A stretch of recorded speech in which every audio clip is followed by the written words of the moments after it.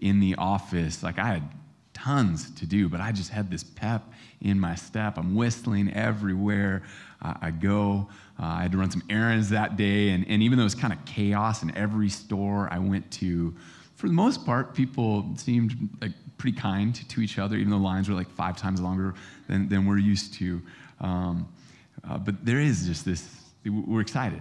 We're excited for Christmas, hopefully each and every year. And then Christmas is over, and then we look forward probably to New Year's, and then that's done. And sometimes it gets hard after that. Like, it's day after Christmas today. My guess is you still probably feel great. But I read an article just recently about the post-holiday blues. And today we have snow on the ground too. So that gives us, I guess, even more reason to be excited out here. If you just moved up here, this is like a catastrophic event, the amount of snow we have. Seriously, if this snow actually comes, the news for like weeks, it's all going to be, they'll call it Snowmageddon. It's great. But the snow makes us smile. But eventually the snow is going to go away. Maybe your family that came in town, they're going to go away. Eventually you got to clean up the house. Eventually you realize, like, man, I got returns I got to make to the store. A lot of people feel the post-holiday blues. Maybe not all of us. But you might find yourself dragging a little bit. On Christmas Eve, we talked about joy. We talked about the joy that comes from Christ. And on Christmas Eve, it's pretty easy to talk about finding our joy in Jesus. We feel optimism before we come into Christmas. But let's talk about joy and the source of joy now that Christmas has passed. If you weren't with us on Christmas Eve, I'm not going to rehash everything that we talked about, but one key, I think, is understanding that joy is different than happiness. Even though the two look similar, maybe it's hard to distinguish joy and happiness in a given moment. And happiness is great, don't get me wrong. I hope that all of us are happy people, but even more so, I hope that we are joy-filled people. Like, if we know Jesus, we have so much reason to be filled with joy. Happiness is great, right? It's fun, it's good, but happiness isn't nearly as developed as joy. Joy has a strength to it. Joy has this grit and toughness to it that keeps us rooted and grounded in Christ. Joy has a maturity to it, while happiness is fleeting. But joy, it has a permanence, even when everything is seemingly going wrong in life. So we're going to look at several places in the Bible that talk about the joy that Christians have in the Lord. I did shorten the sermon today. When I heard snow was coming, I was like, I don't know what it's going to be like, so I don't want us to get snowed in here, which obviously that's not going to happen. But we're going to dig into several different places that talk about joy. And like our video said today, our joy is a decision as Christians, that we will hope in the Lord, in what he has promised, that what he has said is true, and he will deliver on his promises. So Philippians 4:4, Paul tells us, he says, rejoice in the Lord always. Again, I will say rejoice. And if you don't know about the Apostle Paul, this could seem like this kind of pie-in-the-sky Christian saying, like maybe Hobby Lobby would make a sign with this on it. Rejoice in the Lord always. Again, I say rejoice. It sounds great on paper, right? That no matter what, we will rejoice. But what about in the real world? Well, Paul didn't write this while he was in some like plush, comfortable office. He wrote this while he was in prison, right? He was in chains. Paul spent around 2.5 years in prison, and then probably another 2.5 years under house arrest. But that isn't the only difficulty. We know if we read our New Testament, Paul went through a lot. He suffered immensely for the sake of the gospel. Paul was beaten with rods 3 different times. He received 39 lashings 5 times at the hand of his own people. He was stoned, and if you don't know, if you haven't read your Bible in a while, that doesn't mean he was on drugs, right? It means that people wanted to kill him, so they took stones and they threw them at him until they thought he was dead, which would be such a horrible way to die. Paul didn't die, right? They left him for dead, and Paul recovered from it. He had mobs that wanted him dead. There was a group, I think it's in Acts 15, we read about this group of more than 40 men that took a vow that they would not eat or drink until they had killed Paul. They were going to ambush him as he was on his way elsewhere. All that to say that Paul was a man who knew hardship. Paul suffered in life. So that's the background when he says, rejoice in the Lord always. It means more than if I just said that to you on my own, right? You could look at me and say, Greg, what have you really been through? That your life hasn't been that hard, and you're right. But Paul knew what it was to suffer in this life, and specifically to suffer for Jesus, for loving Christ, for deciding to put his hope in Christ. And he's the one that tells us, rejoice. Rejoice in the Lord always, no matter the circumstance. He goes on in verse 10. He says this, I rejoiced in the Lord greatly, that now at length you've revived your concern for me. You were indeed concerned for me, but you had no opportunity. Not that I am speaking of being in need, for I've learned in whatever situation I am to be content. I know how to be brought low. I know how to abound. In any and every circumstance, I've learned the secret of facing plenty and hunger, abundance and need. I can do all things through Christ who strengthens me. And this is great news that for the Christian, our world could be falling apart. Our circumstances could be dire. It could be a cancer diagnosis, or someone making false accusations at work against you. It could be blatant persecution. It could be a broken friendship. Your family, your marriage can fall apart. It could be betrayal, whatever it is. All right? We will face sorrow and grief and disappointment and anger, and the Christian can still rejoice, Paul tells us. But he doesn't just say that we can, right? That it's possible to rejoice. Right? He's not saying that if you follow Christ long enough and you reach this pinnacle of Christianity, that you too can have joy, that the most elite Christians can rejoice in the Lord always. No, he's telling all believers to rejoice. This is a command. Right? We're supposed to rejoice in the Lord as God's people. So if you've been following Jesus for one day or a lifetime, the command is the same, that we are to rejoice in the Lord always. Right? And this doesn't mean, like the video said, it doesn't mean that Christians will not deal with pain, that we won't feel deep grief or sorrow. In fact, for the life of the Christian, I think that we're kind of always holding both joy and sorrow as we walk through this life. We have joy from knowing Jesus. We have joy from being saved from sin and death. We have joy knowing that our God will never leave us or forsake us, right? That Jesus will return, that he will gather his people, and we carry sorrow. We look around at this world and it's broken. Right? We don't have to watch the news or read the headlines for very long to have a whole list of things that we can feel sorrow about, not to mention the things in our own sphere of life that we can feel great sorrow over. So we walk with joy and sorrow. Paul describes it like this in 2 Corinthians 6:10. He says, as sorrowful, yet always rejoicing, as poor, yet making many rich, as having nothing, yet possessing everything. I shared just a couple weeks ago about Roy Ware, a guy who was an elder at our church. They moved away several years ago now, but Roy passed away just a couple weeks ago. There's sorrow there. I think about his wife, Judy. I'm sad for her. I think about his grandkids and his kids that I've known for years, and they're sad right now. And yet I've also spent time rejoicing, knowing that Roy is with Christ. I thought about it a lot. There's mutual friends that Roy and I had and that died before Roy.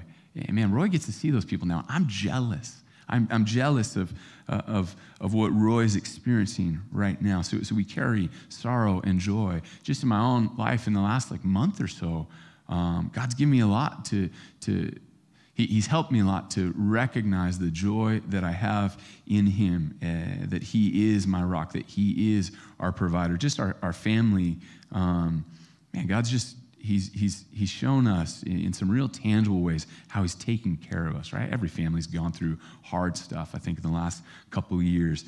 The past several weeks, it's been really easy for me to be thankful to God. He's just helped me be really aware of his provision. So there's been a lot of rejoicing in that arena. Then simultaneously, Lindsay and I know of two separate families, both in the area, that within the last month, they found out they had dad in one family, mom in another family, both have brain tumors. Both went in for surgery right away. The family with the dad, he's 44, just a little bit older than me. Had the surgery, I think within a week later, found out he's terminal. Right? He's got 14 months to live. So Christmas yesterday, I'm like, man, is this his last Christmas with his family? I've been praying for his kids. I've been praying that they will look to Jesus, praying for his wife, that she will trust in the Lord. I mean, there's a lot of sorrow when I think about them, but there's also joy. It's been amazing to see this man, Matt, trust Jesus in this. He was on a podcast where he just kind of told the story of his life the last 5 or 6 years. It was a 3-hour podcast, listen to the whole thing. And it was just incredible to hear him talk about how God had been preparing him for this. So there's joy and sorrow kind of everywhere we walk as believers. And Paul understood how to rejoice in the Lord when life is good and when it was hard. And I wonder, do we? Are we a people marked with joy? As Christians, man, we should be different than this world. We should be a people marked with joy. Or are we fair weather Christians? Right? Have we quietly decided that, we'll rejoice in God when he gives us what we want? But man, when life gets tough, we're going to gripe about it. So Paul, how do we keep joy? How do we stay joyful when the world around us is in shambles? Well, here he told us, but it's easy to miss. And in 4:4, he says, rejoice in the Lord. Right? What the Christian must remember is that our source of joy is the Lord. If I'm in Christ and he is in me, there's a constant relationship here. I heard someone say years ago, it's not a sometimes experience. Right, walking with Jesus. It's this constant experience because God isn't just sometimes with you. God is steadfast in his faithfulness to his children. Now, circumstances obviously in life change all of the time. And there will be times of plenty, and there will be times where it just feels like you're scraping by, and maybe you don't know how you're going to make it through the next day. But what is constant for the believer is that Christ never leaves us. We are always in Christ. He is in us. What better reason could there be for joy?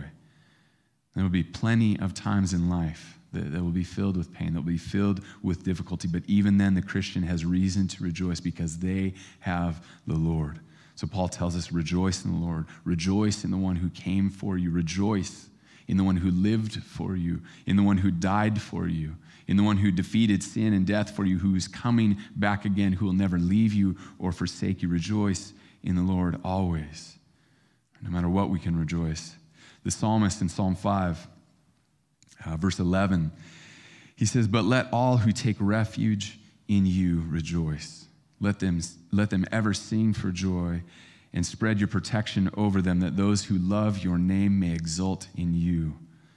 This psalm reminds me of where we just were in the book of Ruth. She sought refuge in the Lord.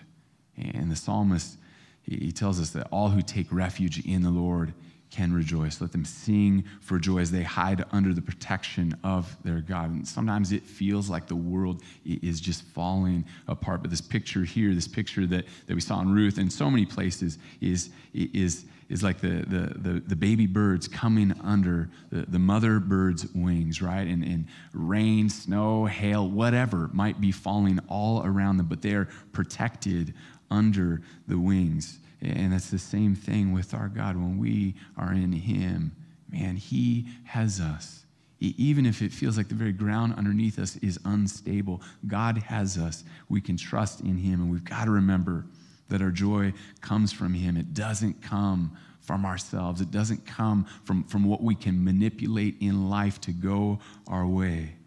When we look within, so often, we're just going to be sad.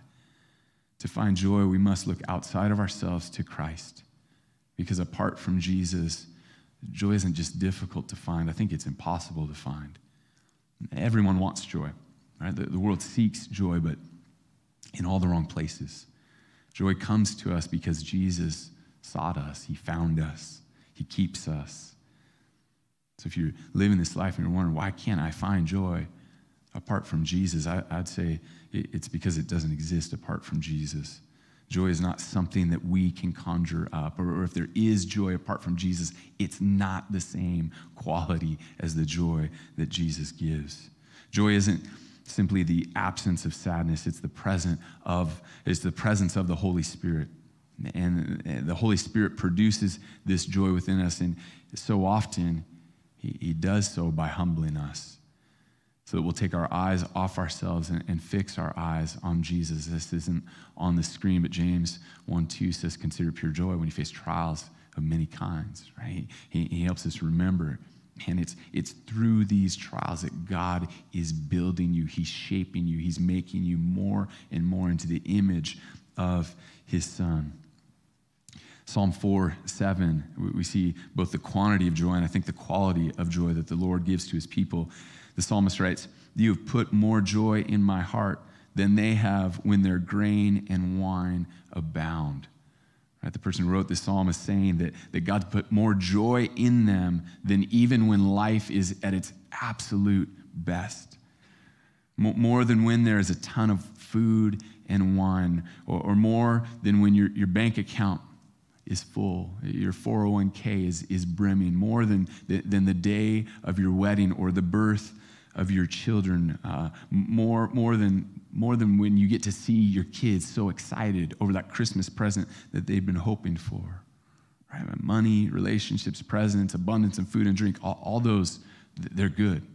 All right? And God tells us, enjoy them, and they do. They help us feel good. But as good as those can feel, it doesn't compare, the psalmist says, to the joy that the Lord gives us, that he puts deep within us. David is the one who wrote that psalm. He's the one that's telling us that the joy that God gives is better than the best that the world can offer. And David, we remember, he was a king, right? He wasn't hurting for material possessions. He was a wealthy man. He had everything that he wanted. And when there was something that he didn't have that he wanted, he had the power to go get it. And he tells us that it's God who put the joy in his heart deep within him, not this outward surface level joy, but deep inside at the very core of who he is. And it's a joy that's greater than circumstances. It's greater than happiness when I feel like things are going my way. Do you know God's joy?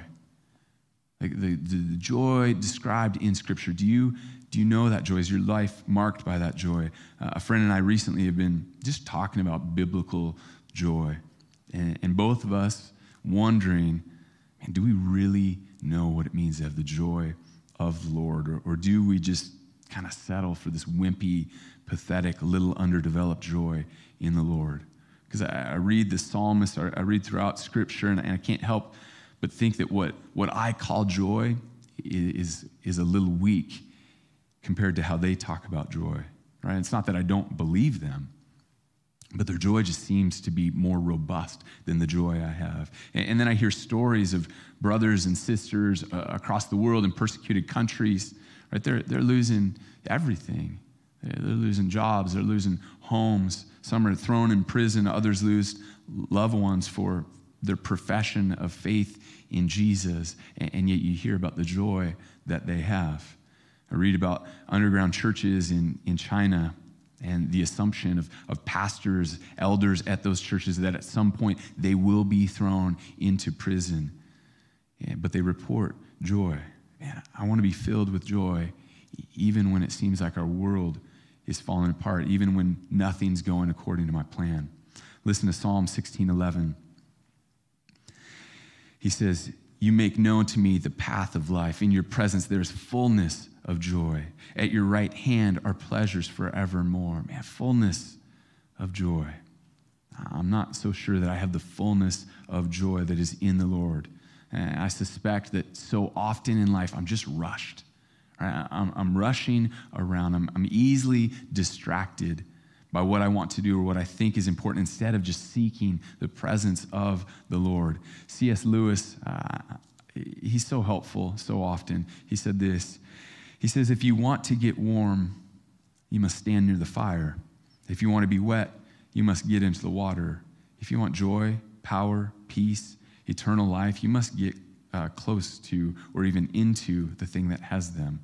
They are not a sort of prize that God, which God could, if he chose, just hand out to everyone. Right? Of course, he's right. I mean, if we want joy, we need to get close to the source of joy. God is the one who gives us joy. If we want the fullness of joy, we need to quit settling for a knockoff version of joy and go to the Lord. One of my favorite passages in the New Testament is John 15. If you have your Bibles, you can turn there. John 15, this is the vine and the branches where Jesus tells us that believers remain in him. We abide in him. The whole passage is great, but we're going to pick up in verse 9. He says, as the Father has loved me, so have I loved you. Abide in my love. If you keep my commandments, you will abide in my love, just as I have kept my Father's commandments and abide in his love. These things I've spoken to you, that my joy may be in you, and that your joy may be full. In verse 11, Jesus explains the reason that he's teaching them these things. He says that my joy may be in you and that your joy may be full. So I want us to notice three things from this. The first is that Jesus wants us to have his joy. And if this is his joy, do you think there's any joy that will be better? Any joy that will compare at all to his? In chapter 14, he says something similar. He says, peace I leave with you, my peace I give to you, not as the world gives do I give to you. Right? The peace that we have is from him. It's his peace. It's the same with joy. The peace that he offers, it's his very joy available to believers, and he wants that joy inside of us. The second thing, he wants this joy from him to remain in us, right? He wants it to be permanent. Christmas Eve, I said happiness is fleeting, right? Happiness isn't committed to you. It's here one moment and gone the next. Joy is consistent as we abide in him. And lastly, you'll notice that he differentiates between his joy and our joy. And his desire is, he says, that we would be full of his joy. Right? And isn't that exactly what we want to? Right? If we slow down enough, we know we don't just want a little sample of his joy, but we want his joy in us to the point that we're just filled up to the brim. We want the joy that God has for us. We want the fullness of joy that comes from knowing and trusting Jesus. This joy is his joy that he gives to us as we abide in him. Right? We remain in him, and he grows this joy in us. It increases more and more, and we are filled with this joy that he wants for us. Would you pray with me? Jesus, we thank you. We thank you that you love us, Lord, that you came, that you came in the flesh, that you lived the life that we were supposed to live and could not live, that you died the death that we deserved to die. You rose from the dead, and you offer us life. Lord, I thank you that you don't just offer us forgiveness of sin and life. Like someday you offer us life right now. And in this life, God, we know that we are to be a people that rejoice in you, Lord. Would you help us in that? Because sometimes we're just not good at that. Sometimes we're just really good at griping, good at complaining. God, I pray that we would be filled with your joy, that Christians all over the world would be just marked as a people with a joy that doesn't make sense so much of the time. God, would we live lives that point to you, Jesus? It's in your name we pray. Amen.